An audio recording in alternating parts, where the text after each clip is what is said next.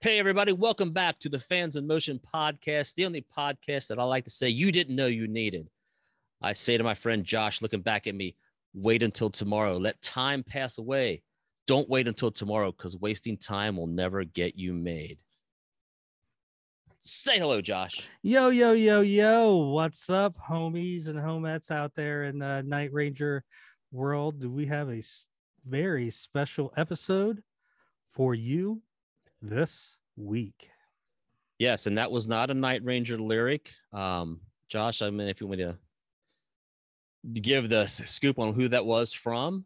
All right. So this week we are talking to the one and only Mr. John Nymann from YNT, one of the great rock groups from the Bay Area besides Night Ranger.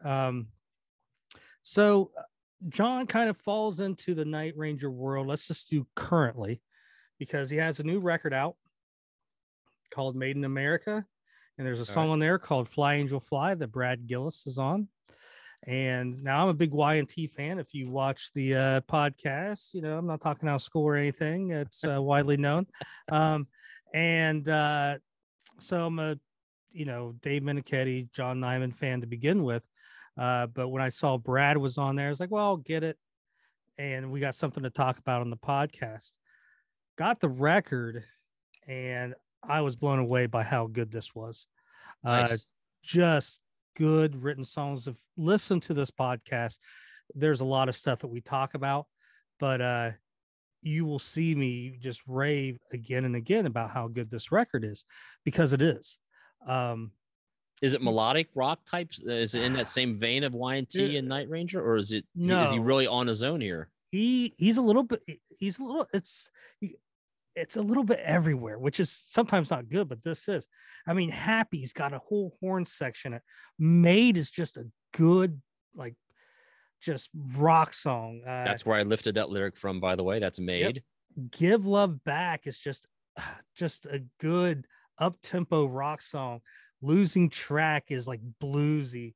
There's a real big pop song in Fall in Love. See You in Heaven is a good. I mean, I find myself singing these songs, and I've had this for a while, and I haven't really talked about it because I've been working on getting John on the podcast. And then, if you know anything about what's going on in the YNT world, Dave Menichetti having cancer and going through it, and he's on the mend now, but that kind of, put some stuff back. So we've been talking for a few months to do this. But anyway, so he's on this new record. Brad Gillis plays some of the solo. Now he goes back all the way back to the 70s of the Bay Area scene. And we're going to get into that. So while Rubicon is playing, he's playing in a band called Mile High. Okay. Eric Martin from Mr. Big is in a band called Kid Courage. They know each other, decide, hey, let's form a band together. They form a band called 415, which eventually becomes the Eric Martin Band. All right. And he'll tell you the whole reason why. Journey's manager is involved and everything. It's a really cool story. But you get to see, he tells the story about how, Rubicon, then Ranger, Night Ranger, and 415 and Eric Martin Band, they're coming up together. Yeah. And, we're playing the same clubs and we see each other all the time. And you got a record deal? Yeah, we got a record deal. And everything's, building up together. And one album takes off, one doesn't. Yeah. And he talks about, wow, I'm on American Bandstand and all this stuff to, a short time later, the band gets dropped and he has to go through this. And it really parallels David Lauser, drummer for Sammy Hagar's story, because he gets, if you guys remember the Lauser story, when Sammy Hagar gets with Van Halen, suddenly Lauser's without a job. Remember, he becomes an electrician, has really good money, and he's like, I got to stop this or I'll never get back into music. John has the same thing. And you know what's really funny is the whole Sammy Hagar getting with Van Halen comes around because the person he teams up with was the bass player, Bill Church from Sammy's band. So they get together. Something happens outside of the music world with Bill Church. He's like, hey, will you help me with this? And John's like, I have no clue anything about that. But John helps him, and John has made that into his second, really his first career. It's really cool story. But it shows you these ups and downs and in the music world, to where he gave up guitar for some time. And then, his buddy Eric Martin calls him like, hey, come on tour with me, or, and then Y&T, he went to high school with the Y&T guys. Gosh. So he's got this whole story, and I'm going to split it up into two parts. So you'll get, some of the Bay Area scenes. He saw Rubicon. So he tells you like his first time stories seeing Jack Blades and Brad Gillis, in Rubicon. He'll talk about, Night Ranger and them kind of coming up together. And if you remember, there's this YouTube clip from them in San Francisco, Night Ranger, like 1984. And it's before they go on stage. So it's like one of these rare interviews from 1984. Jeff Watson, Brad Gillis, I think Jack. But also part of that is Eric Martin band's opening up.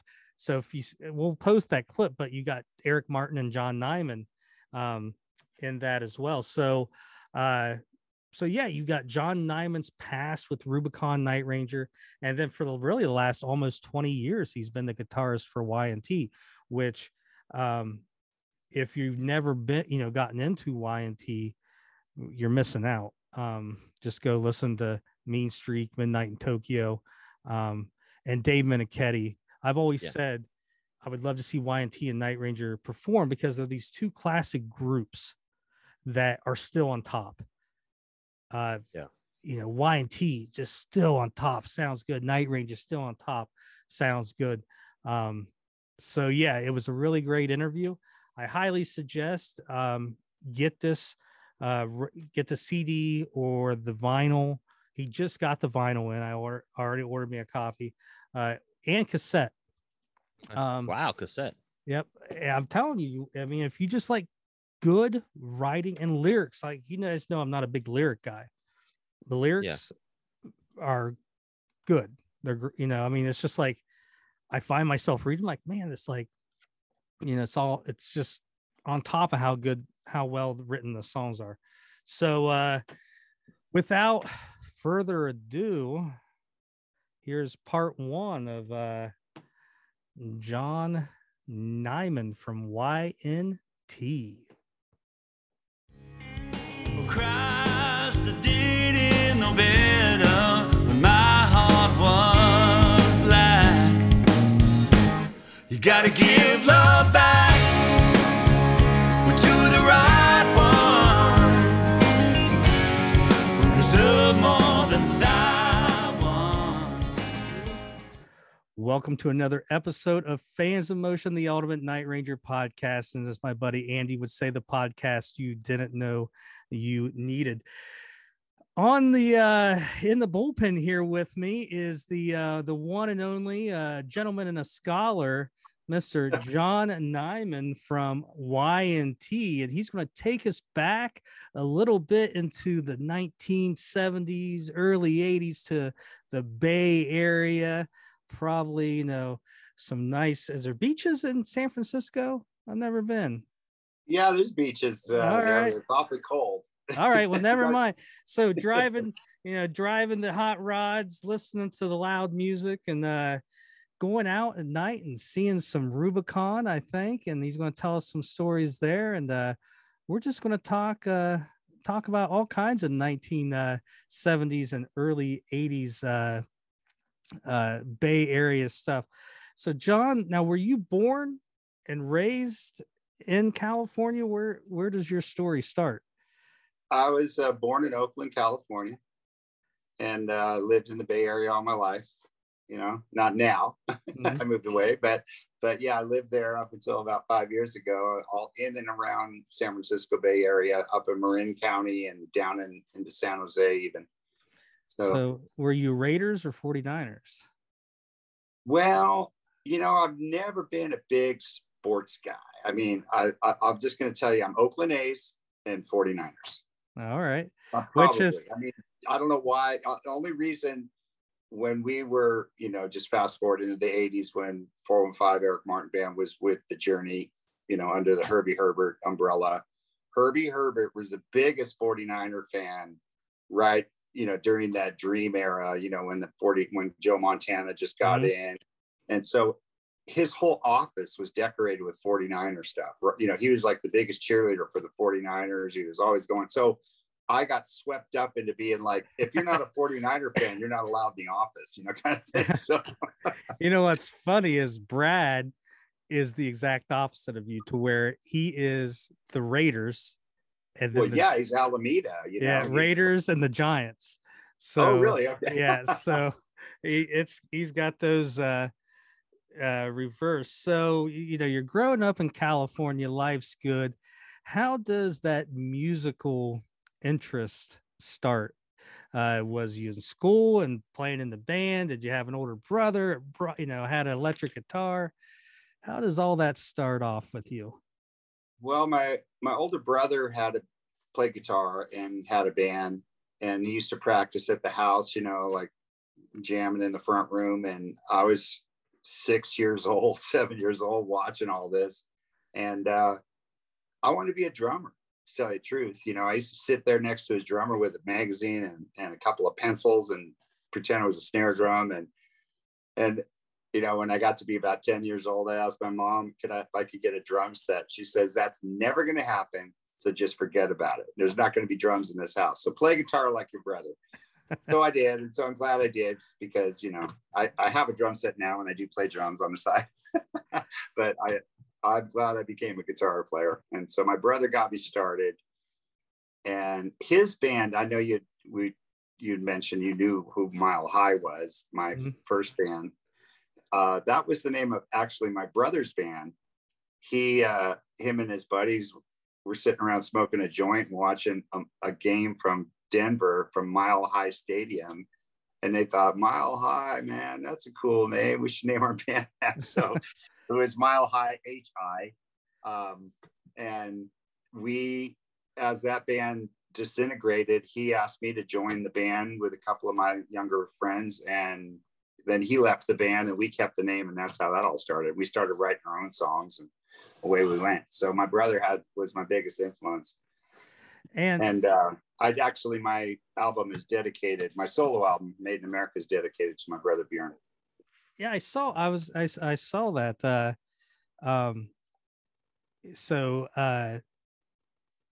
So where the name, his name, is it pronounce that for him? It's Bjorn. All right, because I'm going to do what family history, like where does that name come from? Because that's a lot different than John.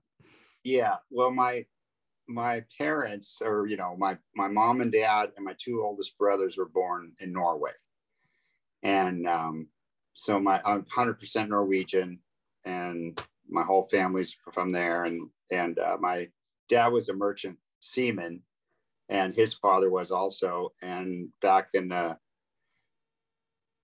during World War II, my grandfather's ship was torpedoed by the Germans outside of New York, and he got, the ship sunk, and they saved the guys, and he made it there, and he made it out to Minnesota, where he had a cousin or something, because he couldn't get a ship, World War II.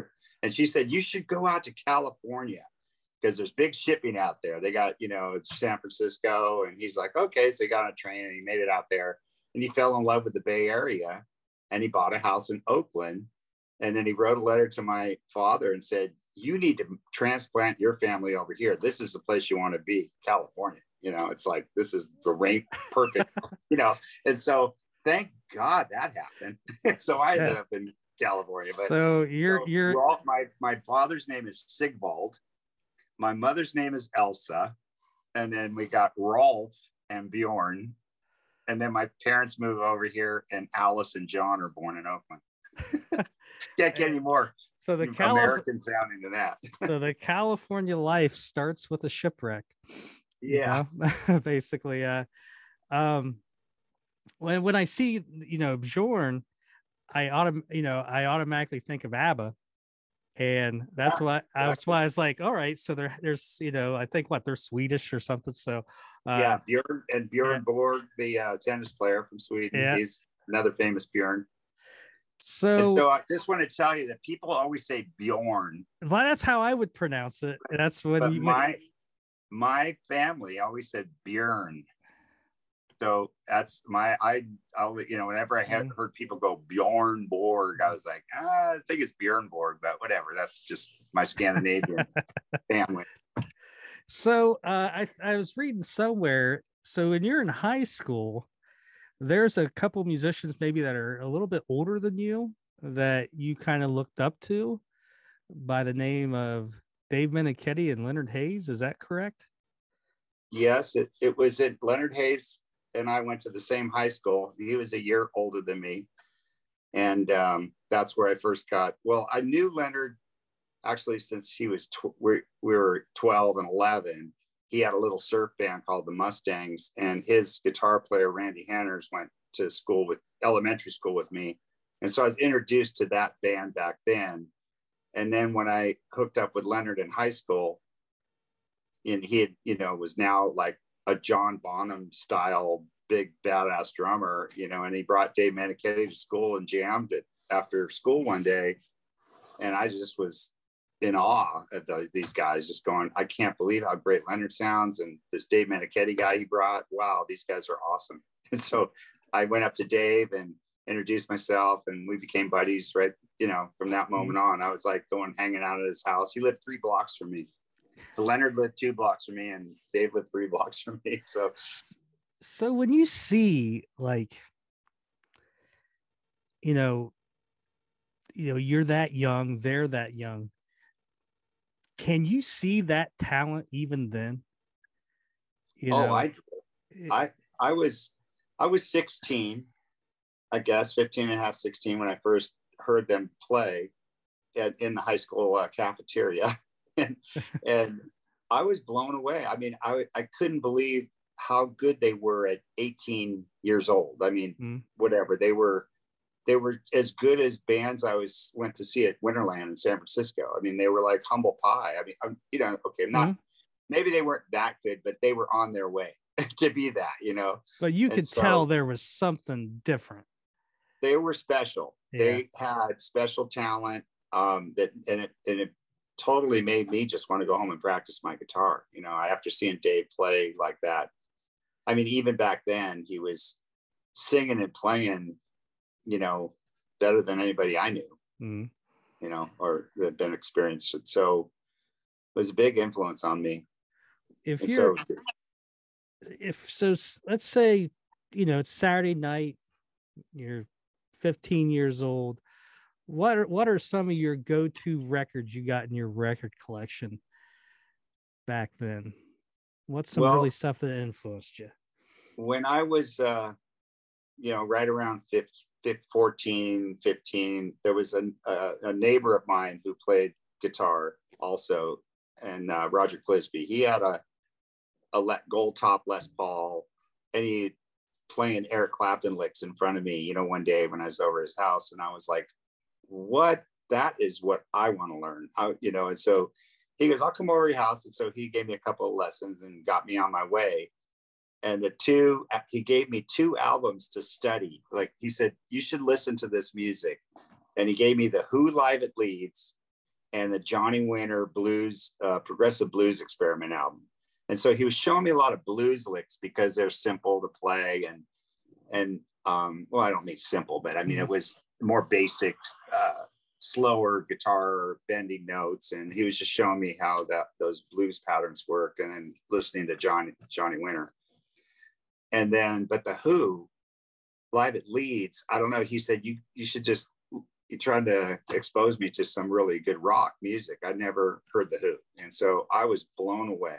I mean, when I heard Pete Townsend on Live at Leeds, I said, that's what I want to do. I want to play guitar like that. I want to have big power chords and play really loud. And so I was the biggest Who fan, and I still am to this day. I've always said, that, I mean, I have bands that are, that I like more, but I've always said Roger Daltrey to me was the perfect vocalist. Like he's got I don't like singers that sing too clean, but so he's got that rasp in his voice, but it's Right. not too much. He still can hit, so he's like Robert Plant's just a little bit too clean for me, where, Daltrey's got a little bit of those razors in his voice. And so I've always been a big Roger Daltrey fan. What was your first rock concert that you saw? First concert was Steppenwolf, and at the Oakland Coliseum, and Three Dog Night, and the Grassroots, and the Flaming Groovies were on the bill.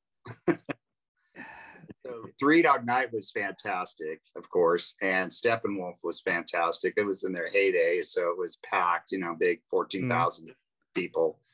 So that was pretty. I was 12 years old. That was and that was my first album that I got by my brother for my 12th birthday. Was Born to Be Wild. Steppenwolf. There you go. Now, was that the show that Three Dog Night recorded their live album at? I don't know. There's I think it was it was there in like 1970 maybe. But anyways, there was a live Three Dog Night record there, and I want to say it was like there was a big bill with them with other bands, and they released that. But so when you saw that, was there any rush, like, wow, that's what I want to do, or did it lead to like, okay, I want to see more concerts? How does that impact a 12-year-old seeing Steppenwolf and Three Dog Night? Well, I mean, I was impressed, of course, but at that time I wasn't really playing guitar. I mean, I think I had a guitar, but I was more interested in girls and motorcycles, and at that point in my life, I wasn't, but I liked music. And I mean, I was just starting my record collection. I had a paper out, and I would take my paper out money and go buy albums, but I still hadn't really gotten into, it took me a while to go see more concerts.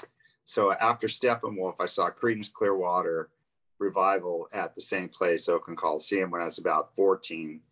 And then when I got to be about 15, I still didn't drive. I didn't get a car until I was like 17 and a half. So I was riding with buddies over to San Francisco to Winterland to see Humble Pie or The Who or whoever was playing, But that was my concert. It wasn't until after, like, I saw Yesterday, or they weren't called Yesterday and Today yet, or YNT, but Dave and Leonard play, that I really started getting into music seriously and going to see shows and watching them develop their band, basically. So you mentioned earlier about Mile High and that being your brother's band, and eventually you joined and your brother left. So was that the first band that you really kind of, I don't want to say took off, but really had a following and something stable that you could play clubs and theaters with? Yeah, that was we were serious. We were together. Well, I guess it was right after high school. I turned 18, and it seemed like that's when the band started, right as I graduated. And we had so when I was still in high school, I was during my junior year in high school that my brother asked me to join his band, and we played in Alameda at the Alameda Naval Air Station. He had a steady gig there every Thursday, Friday, and Saturday. And so I just got swept up into his band. I was playing 4 sets a night at 17 years old and making $125 a week. That was hooked. I go, that's what I want to play. I just want to be a guitar player and playing bands, so he got me going. And then when he left, we decided we wanted to play all original music and write our own songs and try to get a record deal. I mean, that's what YNT Yesterday and Today did. Watch them do it. So we were following in their footsteps, kind of, to try to do that same thing. Did you ever have a backup plan? Like, was mom and dad saying, listen, do this for 3 years, and if it don't work out, go to medical school? Or did you know that this is what I want to do and I'm going to make it work? Was there ever that conflict, starting out at a young age, or sometimes being young and dumb is a good thing. You barrel through it, and you follow your dreams. Well, that's exactly how it went. I followed my dream, and my parents didn't like it, but I did always work. I mean, I got a job right out of high school, just to make some money and pay my way, or buy my own gas, or and moved out on my own. And I always worked a side job somewhere to be able to follow my dream, let's say, to play guitar. But we practiced every night, Mile High. I mean, not on weekends maybe, but we'd go to work all day. We'd come home, go have dinner, go out to the studio, play till 11 o'clock, writing songs, practicing. And we might only get a gig once every couple months, playing here or there, or opening up to somebody.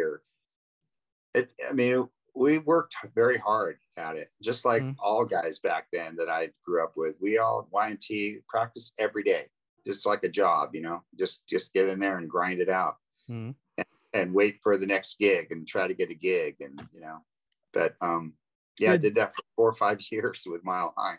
Did Mile High, did that band take off to a point where you guys had steady gigs throughout the Bay Area, or did that lead to its demise, not getting that far?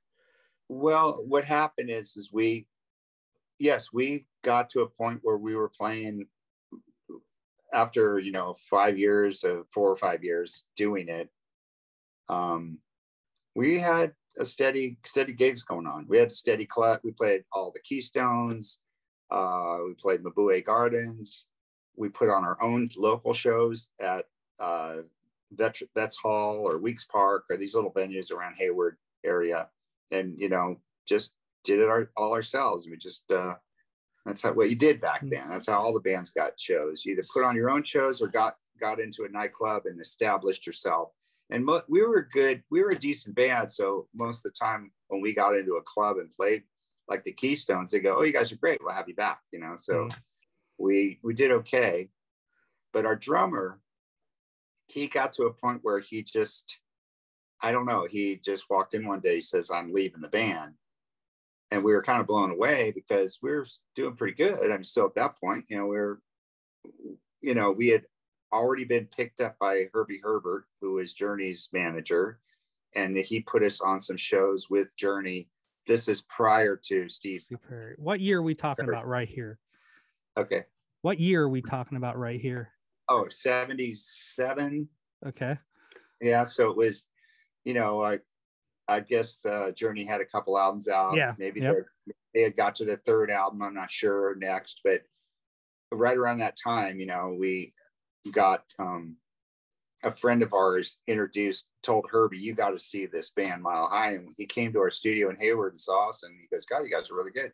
I'm gonna put you on some Journey shows." And we were like, "This is great," So things were looking up, but then he left. I mean, Steve Perry came in and he goes, "I really got to focus on Journey right now because we're really trying to make this big turnaround to bring the band into being being a little more commercial success," which worked out for them, of course. But he dropped this. I mean, he said, "I can't work with you right now because I'm focused on them. But if you ever get anything going that you think is great, or, you guys are young, let me know." And so that's a couple of years down. I mean, our drummer left. I took over singing. He was the lead singer. I took over singing lead vocals. And which I didn't really want to be the lead singer, but I mean, I just did it for a while. And then Eric Martin, I know we talked about the Kid Courage connection, Mile High. Kid Courage played Mabue Gardens, San Francisco together. And I was introduced to Eric, seeing him sing, and he loved my band and I loved his voice. And I said, "We should hook up." And we took maybe another year after that, but he called me up and said, "Hey, can I join Mile High?" I said, "Absolutely, perfect timing." So after he joined, we made we got together and we're writing songs, and the band sounded really good. And we made a $50 demo and brought a cassette over to Herbie because I called him up, said, hey, I got something going. You got to hear what we got. And he said, bring it on over. And it's just like a dream come true. Calls me the next day and said, we love it. Not only do I love it, the whole Journey love it. We were all in the office. We all listened to it. And even Steve Perry wants to produce you. I was like, can you believe that happened in one day? How excited I was to be like, how did that's like a dream come true when you're a musician, that they go, we love it. And he goes, make another demo. And I said, no problem. And we had 5, we went back in before we even finished that second set of 5 songs. He had already signed us up. And so away we were going with Herbie Herbert and that whole 6-year stint that led up to the Eric Martin Band album, So Eric Martin joined Mile High. Yeah. Kind of. And then did you guys rename that 415? Yeah. Herbie, it was the 80s, and there was U2 and 707 and I don't know, it was the modern era coming in. He goes, well, let's call it area code 415, so people would know where we're from. And then it became code 415, and then it just became 415. And we played a lot of shows under that moniker, and then we all the way up till our album was done. And then there was a 415 record company out of San Francisco. They kind of had punk rock bands, and they go, you can't use that name. They had copywritten it or something. I don't know. And they said, well, you can't use it because we're 415 Records, and you can't be 415 the band. It's too confusing. So they got a lawyer. And so Herbie said, let's just change the name. And then, Eric being the chief songwriter, main guy, and there was Brian Adams and Eddie Money and a lot of those things going on. And he says, let's just call it the Eric Martin Band. It'll be a band, and we'll come up with a logo. And because we were kind of like, well, wait, this is a band. It's not all about Eric, but at the same time, what are we going to do? Yeah. It's your manager. He's saying, this is what we're going to do. Well, before we get into that change, all right. Okay. I want to go back and work up to it with the Night Ranger angle. So you're in the Bay Area. Did you know any of the members of Night Ranger before Rubicon? Well, I didn't know Brad Gillis, like I didn't hang out with him. He lived in Alameda, and I was in Stanley, I was a few towns over, but I'd heard of him, like back then it was like, oh, there's this hot guitar player from Alameda, and so, but I hadn't seen him really play. I just knew the name and knew who he was, and knew that he was another badass guy like Dave Meniketti or something, from his area. And I think the first time I might have seen him play was with Rubicon at the old Waldorf. So you saw, I can't remember it. It's hard to remember all those gigs back then. Yeah. But you did see Rubicon at the old Waldorf? Yes. What was that like? I mean, because here you got this hot guitarist, but you also got like 3 horns in the band, and that's a little bit different than probably what Mile High's doing, what Y&T's doing. When you saw that, where you're like, oh, that's cool, or I don't know if that's going to work. What were your thoughts when you saw Rubicon? Do you remember anything like that? Well, being from Oakland and growing up with Tower of Power, and also playing in the jazz band in high school with the big horn section, I'm a big horn lover, Mm-hmm. And so that's why I have horns on my first track on my album, because I wanted a real horn section. So anyway, I was excited. I mean, I like that style of music. I had their album, but the only thing I remember was how I was just fixed on Jack Blades and Brad Gillis the whole show. I don't even remember the other guys in the band because they were so good and fun to watch and talented. And Jack Blades was like, he was so different than because he was doing slapping his bass, like almost like Larry Graham and stuff like that. And so it was I was like, God, that guy's badass. And then when Night Ranger came out, and then he's just lead singing, and now he's just playing with a pick or whatever. I'm like, wow, he's totally turned into a different character, you know. Yeah, For the better. We're lucky that there is a clip of them from Cal Jam 2, and they kind of do this little breakdown, and they got Jack doing that, you know, funky slap bass and stuff. So we're lucky that there is a little bit of footage out there, but yeah, and it's weird because he's not like the lead singer on those records. Yeah, I think he maybe sings one track on each record, but definitely a whole different playing style. Had the big glasses back then, and so do you remember anything like, so you know, you guys got 415, you're getting that going. Do you remember anything around the same time of Ranger? You know, well, I guess it went from Stereo to, you know, Ranger, and then they kind of had an issue too, where right before they released their record, they see that there's a country group in Kentucky called the Rangers. So then that's where they add the night in there after one of their songs. Were you aware of anything that they were doing leading up to their first release at the time? Yes. 415 opened up shows to Ranger. I think it was at the Mystic Theater in Petaluma or the Phoenix Theater, one of those two theaters. And more than once, maybe we played together. And so we kind of, you know, bonded, you know, our two bands. You know, we're like, they dug us, we dug them. And we were like, cool, you know, because they knew who we were, because we're, you know, managed by Journey's management, and they were managed by Bruce Cohn, Doobie Brothers manager. Yes. Yeah. He had managed Doobie Brothers. Yeah, at that time. And so they had it going on, we had it going on. And, you know, I would see Jack Blades, you know, at concerts, and you go, hey dude, man, how's it going? And, you know, did you get a record deal yet? And I go, yeah. And, you know, okay, we got the same lawyer as you. And, you know, he would, you know, we were both, he was just such a cheerleader for what we were doing, and us for them, you know. Both our records came out around the same time.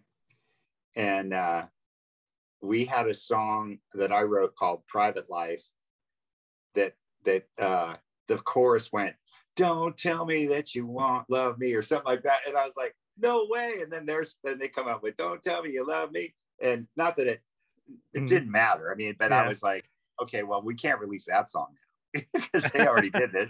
And so anyway, our Sucker for a Pretty Face song comes out, and it's on the radio around the same time as their song. And they just shot to the top. And we just went the opposite way. So it was kind of a bummer, because I thought that we both were a good band. We had a chance too. You know, my Eric Martin band was good. That was a good album. Sucker for a Pretty Face. I thought we did. Yeah, let's go back to where we left off. So you're in this band, and you know, you're all, you know, it's 415. You're striving to make it. You get a record deal. You're recording. This is your big break, 415. How does it feel when they go, hey, we're going to name it, we're going to change the name and call it the Eric Martin Band, and put the focus on him, where he's on the cover? Does that mentally, you know, impact you, you know, like, or is it just like, is it still, you know, internally still one team? What are your thoughts, you know, with when that happened? Well, you know, we were like 6 years in at that point, maybe, you know, 5 years in, whatever. And we were so close. We lived together, the whole band. We had a band house, and we lived together the whole time, working together, living together. We were like brothers. So it was kind of one for all for one kind of attitude anyway. So people around us were more offended about, like, thought it was, oh, that's not fair. You know, John, it's your band. Mile High was your, you know what I mean? He joined your band. I go, hey, that doesn't matter. I go, the whole thing is we just got to get this record out and go with it, you know, because it is what it is. I mean, Herbie wanted to make this change, and, you know, he explained, he goes, well, you know, what happens if some of you guys want to leave the band? At least I got it's Eric's the main, you know, character. I don't know, you know, I was like, whatever you want to do at this point, I just want it out. So yeah, it was it irked me a little bit for like 30 seconds. And then I went, oh, let's just move on. But people around me were more offended than the band was. Is there like a sigh of relief, or, you know, a feeling of accomplishment when you've worked that hard, and then the next thing you know, you're on MTV and you're on American Bandstand, and you could walk into a record store and go, hey, that right there, that's the record I'm on. What's the feeling that you go through when you finally hit what, you know, you perceive as the top of the mountain?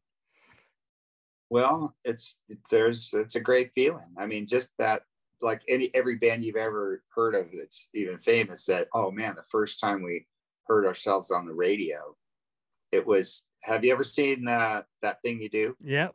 Yeah. Okay. You know how that excitement? Yeah. It was like that. We're like, dude, we're on the radio.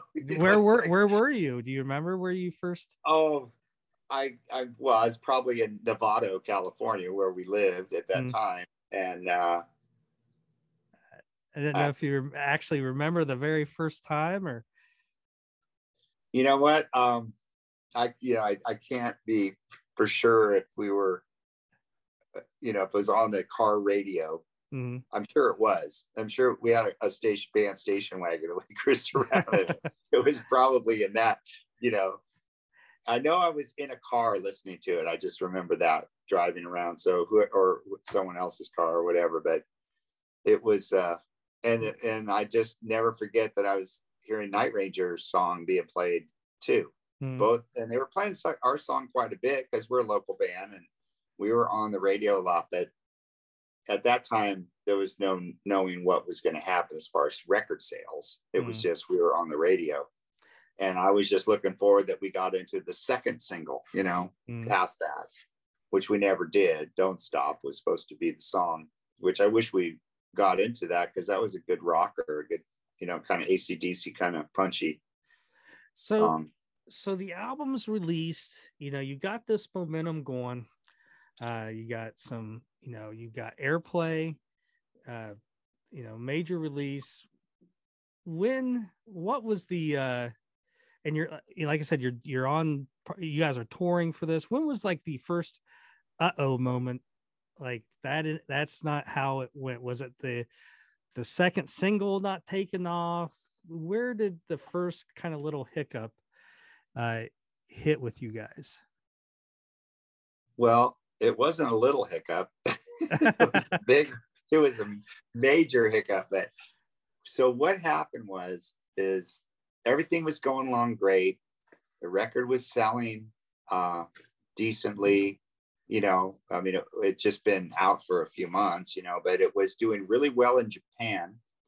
It was well on its way to doing, I mean, for a first release, we had sold 10,000 copies, and they were like, that's really good. I mean, for Japan, to just all of a sudden sell 10,000 copies. So, you know, we thought that doesn't sound like much at all in the world of million platinum selling records.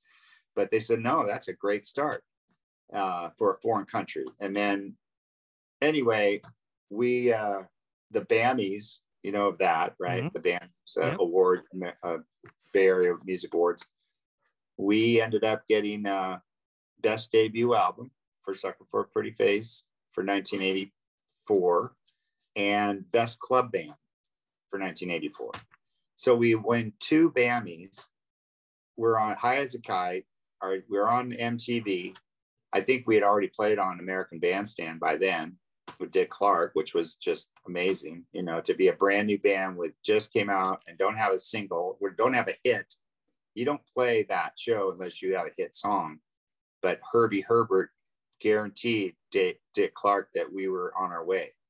You know, we were in 16 magazine for a whole year, every issue, and they were building us up. I mean, we had a lot of push because of Journey and Herbie. But right after that, the BAMI thing, we get a phone call that we get called into the office with Herbie, and he's pretty much thrown in the towel. We'd lost our record deal. The record company had dropped us by then. And there's a whole nother story that goes with that I don't know if we need to get into, but it didn't have anything to do with us. It was just politics behind Herbie and that whole thing with people in the business. And they dropped us, basically. And Motley Crue was on the same label as us. And they were pushing tattooed rock band, Motley Crue, tattooed guys that look like girls. Yeah. And we were nothing like that. And so they were like, you guys don't have any image, we don't hear any hits. We got some John Kolodner to come out and look at us. We had other people come out and look at us. They go, yeah, it's a really good band. And we see they got a good fan base, but we don't hear any hits. So we're passing. So after that happened, Herbie dropped us. And I ended up in Y&T a couple of weeks later. But so when that's another story. When that happens, so you're working this whole this for years, Mile High, 415, Eric Martin band, and your whole life into it, and then all of a sudden, no record deal, no management. Is there a time where you're like, I mean, how does that, mentally, does that just, bust you down, or, are you young enough where you just dust it off and like, okay, I'm going on to the next thing? How does that, I mean, to me, it's just like, God, you work the climb all the way up to that top of that mountain, and then just someone pushes you down. How does that impact, what are you going through personally when you get told just all this? Well, quite honestly, I mean, I felt just hollow. I mean, I just felt like I'd been gutted going, because I was riding such a high, hanging out with the Journey, playing shows with Hall & Oates, and I can't even ZZ Top. I don't know. Just we were playing Joe Walsh. We were playing the Oakland Coliseum. We're playing a Day on the Green. We're playing every venue, Cal Palace, every venue in the Bay Area, Concord Pavilion, opening up to all major acts, and as 415 mostly. I mean, but before the album came out, and just opening up to Journey on the Escape tour. I mean, with Billy Squier and Hall & Oates, Mountain Air Festival. We were high as a kite, loving it. Okay, so you can imagine the feeling when it just the rug gets pulled out from under you, and you're going, oh man, I thought we were going to make it. I mean, I really thought, because I'm not bragging about, I thought we were a great band, and I thought Eric Martin had one of the best voices out there. So I figured, how can we lose, and we had good songs, but that doesn't really, we didn't have good enough songs. I mean, that's basically what it comes down to. If you don't have the song, it's hard to, anyway, that's another story. But anyway, yeah, I felt really down. All of us were, just down, and we were going like, and Eric, anyway, so when the last show we played at Wolfgang's in San Francisco is our farewell show, band's breaking up, it's our last show, and Herbie came up to me and said, on a side note, away from the other guys, he goes, we want to keep you, John, with Eric. So, that we want to keep you two together and keep moving the band and keep going with you guys and try to get another record deal, going a different direction. And I was so upset at that point about what went down and just the whole thing and the music business, and hadn't made a penny, still starving. And I'd already been approached by, I think it's that Y&T had come up to me. I mean, I went and saw Y&T play, and they said, dude, I'm so sorry your band's breaking up, but if you want to come on the road with us, we could sure use you to be a side guy, play keyboards and sing. And of course, I love Meniketti. And I said, absolutely. So when Herbie said that to me, I said, you know what? I already got a gig. I'm not going to do this anymore. I'm not going to stay with this thing again, because it probably is not going to go anywhere, and then you're going to drop us. You know what I mean? Had a bad taste in my mouth at that point. But it's so funny because then I joined Y&T as, am I moving too fast for you? No. You're Okay. fine. So I get called, Y&T is going on the tour with their album In Rock We Trust, I think one of their best albums. And we're going on tour with Twisted Sister and Motley Crue and Heart and Aerosmith and all these bands for, over the next couple of years, opening up. And I'm singing background vocals and riding on the tour bus, living the life, having a good time, getting paid. So I was enjoying that. And then I get a call from Eric Martin and says, "Hey, check it out. I'm going on tour with Tina Turner. I got an album out on Capitol." I knew he had an album out, and I need a band, and I want you to be the guitar player. And, Tina Turner was huge at that time. I mean, she was like one of the biggest acts, selling out Coliseums. And so I went to the Y&T guys and said, "Hey, I got this offer to play guitar and go on this big tour with Tina Turner with Eric Martin opening up." And they go ahead, man. Your gig's always here. You can come back anytime you want. Go ahead, go have fun.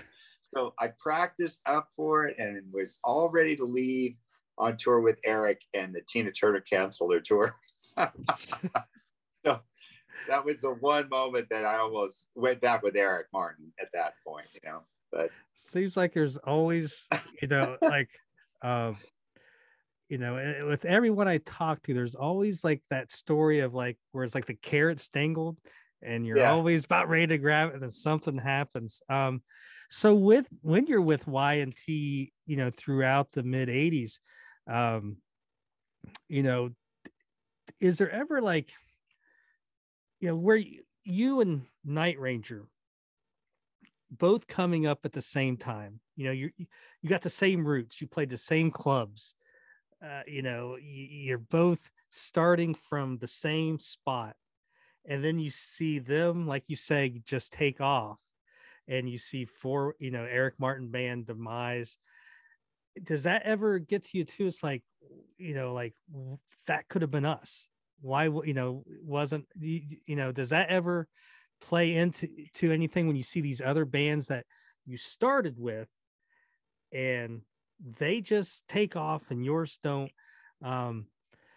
Does that just ever, just linger in your head, or is it something you just push aside and just move on? Yeah, I never really, I was happy. I'm happy for anybody who makes it, or, gets popular and it works, it's great. I don't ever think like, oh, well, we were just not good enough. I don't think it's not that, but it really does. It comes down to, well, the timing of everything. But, look at Night Ranger. They're fantastic band, fantastic players, great people, really good songwriters. They had everything going for them, and they deserve what they got. They deserve to take off.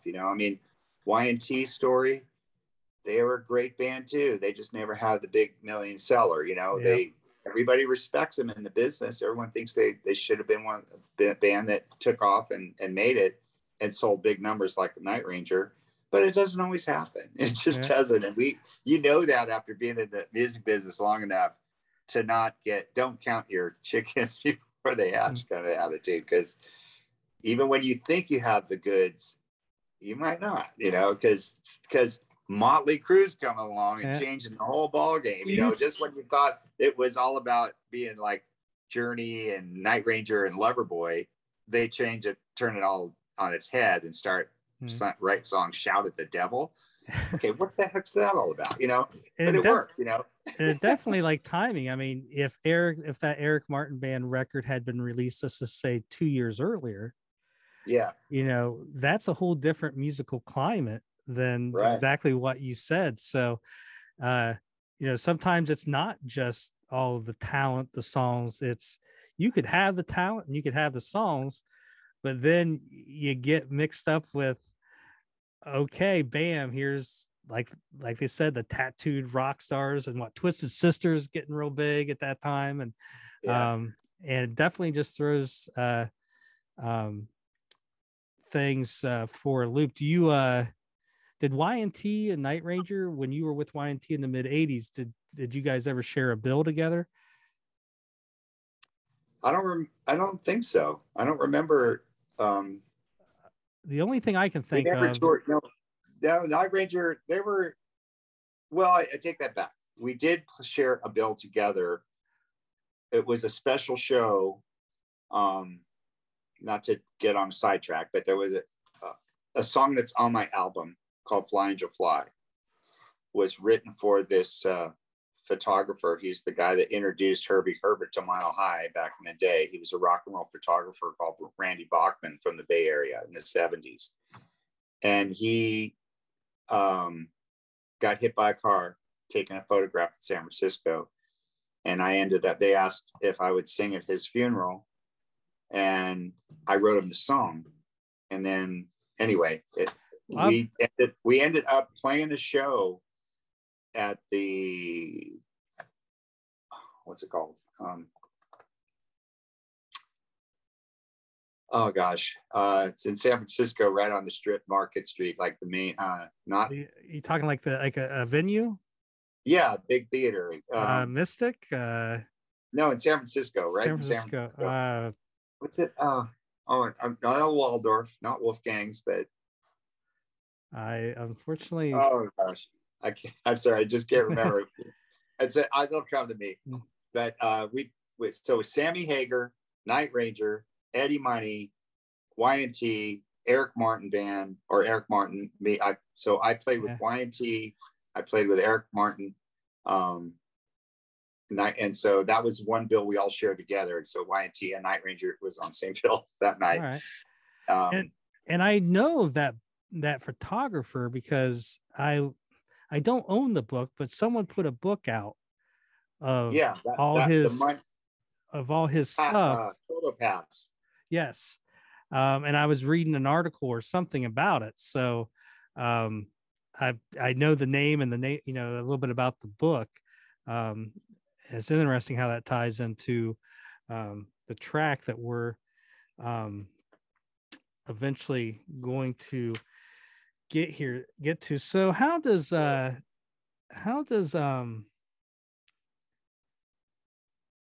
grunge impact your musical career? A lot of these bands are kind of goes back to how you were talking about the Eric Martin band, where you're doing all these big shows and living the dream, living the life, and all of a sudden overnight for some of these bands it's gone. Where were you at in your career, and how did grunge impact it at all, like with what you were doing in the early 90s? Well, by that time that the early 90s came, I was doing my own thing with a resurgence of 415 band. Me and Mark Ross, the original guitar player from Mile High, and I got together and formed a new version of 415 with some other players, and we played some of the tracks that him and I wrote. So we were able to, play Canocti Harbor Resort and opening up to REO Speedwagon and Doobie Brothers, or, whatever was going on in the 90s while grunge was coming in. And all those bands were kind of just, they had REO Speedwagon. Sure, they had a big enough name to go out and still play. And Doobie Brothers too, but it wasn't like what they're even doing now by any means. Yeah. I mean, they were just kind of there, and they had their fan base that was dwindling from the 80s, and grunge was taking over. And Y&T, that I was in Y&T up to like 1989, and then I left because it was already starting to slow down anyway, and I was playing guitar in the Greg Kinn band at that point. Okay. So which he was just hanging on to by a thread, playing some shows, but that's all we could do. That's all that was left to do. That's whatever we could whatever 80s fans were still hanging and coming to see our shows on a smaller level.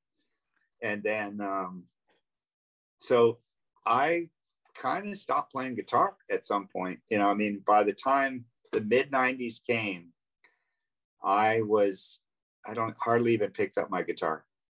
It was kind of a weird period for me. I thought my music career is over. I had a job and making money. So I just was like, yeah, whatever. I mean, I'm in my 40s now. So my life's over. Rock and roll career's over. I'm too old to be in this business. And so it was funny how you think, you know, that at that point. And that's how I was feeling. And I was okay with it. I thought, I had my fun. I mean, I played, and I still played guitar, and I was still writing songs here and there and just putting them to the side, not knowing what I'm ever going to do with them. But some of them ended up on my solo album that I wrote in the 90s. But, this is like the stuff I like, because your story reminds me a lot of David Lauser when we had him on, and drummer for Sammy Hagar. So he gets this big break with Sammy in, you know, the early 80s. For 5 years, they're just all over MTV, touring the world. And then Sammy joins Van Halen and it stops. And I think through like his brother-in-law or something, he basically he's an electrician. So, you know, just right after that, he's an electrician, and people would, you know, they would, you know, have the radio boombox and they would hear Sammy Hagar, like, that's really you? He's like, yeah. And but he was like, you know, he made that decision of, you know, and he's making good money. He's an electrician, and he's a little bit younger though. He wasn't in quite his 40s. I think he probably would have been probably early 30s at this point. And he had to make the decision, like with his wife, like, I gotta quit. I gotta somehow get back into the music business, because if I'm comfortable, you know, I'm making good money, I'm comfortable. If I don't get out, I'm never going to get out. I got to do it now. So he quit and struggled for a few more years, and eventually found other work. But you know, it kind of mirrors what you say. You hit this point and you still played and wrote your songs and everything. Where does the guitar kind of kick back in your life, and that, you know, drives your career again? What kicked that off? I'll tell you that in just a second. I'm just because of what you were saying about Lauser and what happened with him when Sammy Hagar joined Van Halen. Mm-hmm. That was a change of that. The thing that happened in my life, it was kind of interesting too, like what happened with him going off to be an electrician. When Sammy Hagar joined Van Halen and the whole band lost their job, Bill Church, the bass player, and I started a band on the side. I was in Y&T as a background singer, but we had a side band with the guy, Bob Banks, in San Francisco. Was in a band called LaRue, used to play Mabuhay Gardens. Anyway, we started this side band.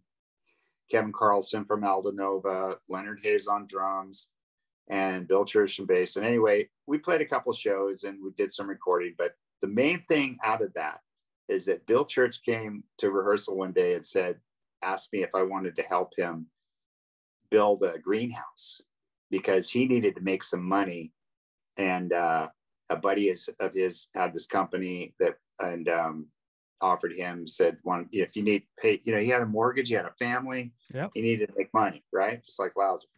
So he said, hey, John, would you help me? And I said, I don't know anything about construction. I'm, you know, just guitar player. He goes, yeah, me neither, but I just need to try. So we went out and we ended up at all places. We were building a greenhouse for an orchid flower shop in Mill Valley, which is just down the hill from Sammy Hagar's house. So Sammy Hagar comes to our job in a white Cobra he just bought in Hayward, California, of all places, for $55,000. I remember the story. He comes driving up. He goes, dude, I just got this for $55,000 for some of my Van Halen money. It's $20 million you got to join Van Halen. And he took Bill out in the car, took him for a ride at lunch, came back, gave him a check, a severance pay for thanks for all the years, whatever. And so it was funny to have Sammy come up and see, this greenhouse thing. And this is 1980, was it 6? Somewhere around there, yeah, 85, yeah. 86. 86. And so Bill and I, we built a couple more greenhouses, and then he quit. He goes, this is too much work. And I was younger, and I was like, you know what? I'm learning something. So I got this other side gig when I'm not doing Y&T shows. So I'm still building greenhouses to this day, because I wasn't for a while, but medical marijuana has become the biggest rage in the whole United States. And you know that. And that's what they need is greenhouses. And I'm the greenhouse expert now. So I'm making so much money now building greenhouses. Whenever I'm not with Y&T, it's just funny. It's like so I finally made it in something. So it all goes back to Bill Church. It all goes back to Bill Church. And I've thanked Bill Church over and over. He goes, oh yeah, whatever. I go, dude, you don't know what a change you made in my life monetarily. All these years I've become this expert for this company, the same company that we started with. I'm still with them 35 years later. And now I'm their main guy. I'm not a consultant. I just go out and teach the crews how to do it. But anyway, I just want to tell you that real quick. That's awesome. And so I always go, God, thank God that Sammy Hagar joined Van Halen. So I got a real job.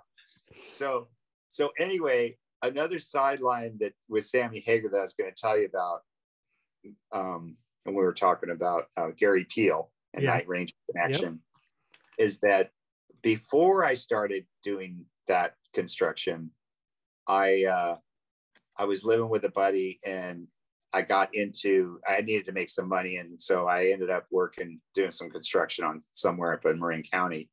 And like after a couple of weeks of work, and he goes, okay, guys, our next job is we're going to Sammy Hagar's house. And I was just cracking up. I was going, I can't believe I'm going to, 2 weeks working for this guy doing just pounding nails or whatever I'm doing. And now we go up to Sammy Hagar's house. And I the very first day I'm on the job, I sit, he's remodeling his whole house. I mean, it's just the whole full scale remodel. Guys have been on the job for a year or something. And I come in there, just low man on the totem pole, sitting there at lunch. Gary Peel comes walking up the driveway. He has a basket of wine or something he's bringing to Sammy. And he looks over and he sees me and he goes, what are you doing? Hey, John, what are you doing here? And I go, oh, just working, on Sammy's out working here. I got, this job. He goes, I'll tell Sammy you're out here. And so the guys, I'm working for, they all turn around and look at me and they're like, who the hell are you? These guys don't even talk to us. And I go, well, I know him. I'm a musician, they know me. And so anyway, Sammy Hagar comes out of the house. This is after lunch, climbs up the ladder, comes onto the roof. I'm up there like pulling nails out of a board or something, just like grunt work. And he goes, hey, John, Gary told me you're out here. How cool that you ended up, you're working on my house or, whatever. And I go, hey, whatever. And so all the guys are like, I can't believe that Sammy Hagar just came out here and talked to you. It's like, you're just like, who? I go, I'm a musician. He knows who I am. So it was just a funny side note. I thought I love those stories. So anyway, back to the Fly Angel Fly thing. I know we're going to get to that, but the song that all these people sang on and played for my friend that passed away. So that concert that I said Night Ranger and Y&T played together on, this came after that point. This is like 1988 when this happened. This is 86 or whenever Sammy was on the roof with me. So I was only at his house that one day working, and then was sent to another job and, whatever happened. But here we are a couple of years later, we played this show for Randy. And that, by the way, that money, we raised $30,000 that night. And that's the money that we put that book out with. All that money went to finance that whole book. And so I'm backstage where they all decide the very last song of the night should be the song Fly Angel Fly that I wrote for Randy. And so everybody got together around me and I showed them real quick how it went. And I go, well, I need an acoustic guitar. I mean, a guitar to play. And so Sammy Hagar had one, and they said, "Hey, Sammy, do you mind if John uses your guitar to play this last song for at the end of the night?" And he goes, "Oh, absolutely. The dude built my house."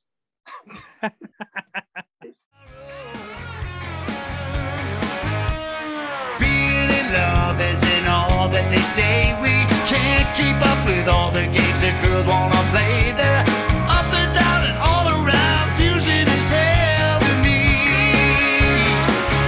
I'll fall in love. I'll fall in love again. Oh, can't you see that I'm just that crazy to fall in love again? And there you go. Part 1 of the interview with John Nymann from YNT. Part 2 is even better. We're going to release that in 2 weeks. Next week, we'll do whatever we call Night Ranger news, notes, and minutia. We got Night Ranger playing, over the weekend and everything. And so there'll be a lot of new stuff coming up. So there you go. I will also have a link to where you can get this record. There we go. Support some new music. Damn straight. Everybody talks about wishing there was new good music, and here it is. You just have to listen to us. We'll steer you towards it.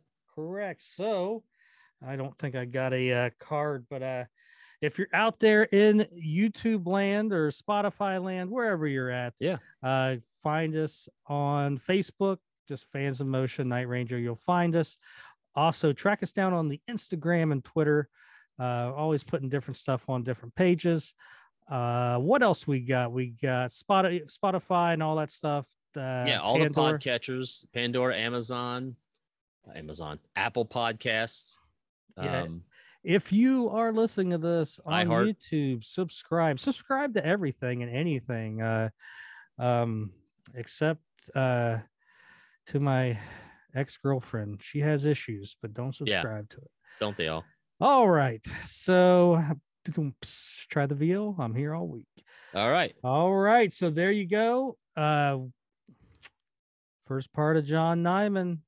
So after this, go order the record, crank it up, crank some YNT up, and we will talk to you next week. Bye. Later. It's just tonight for us to share. Will be my love.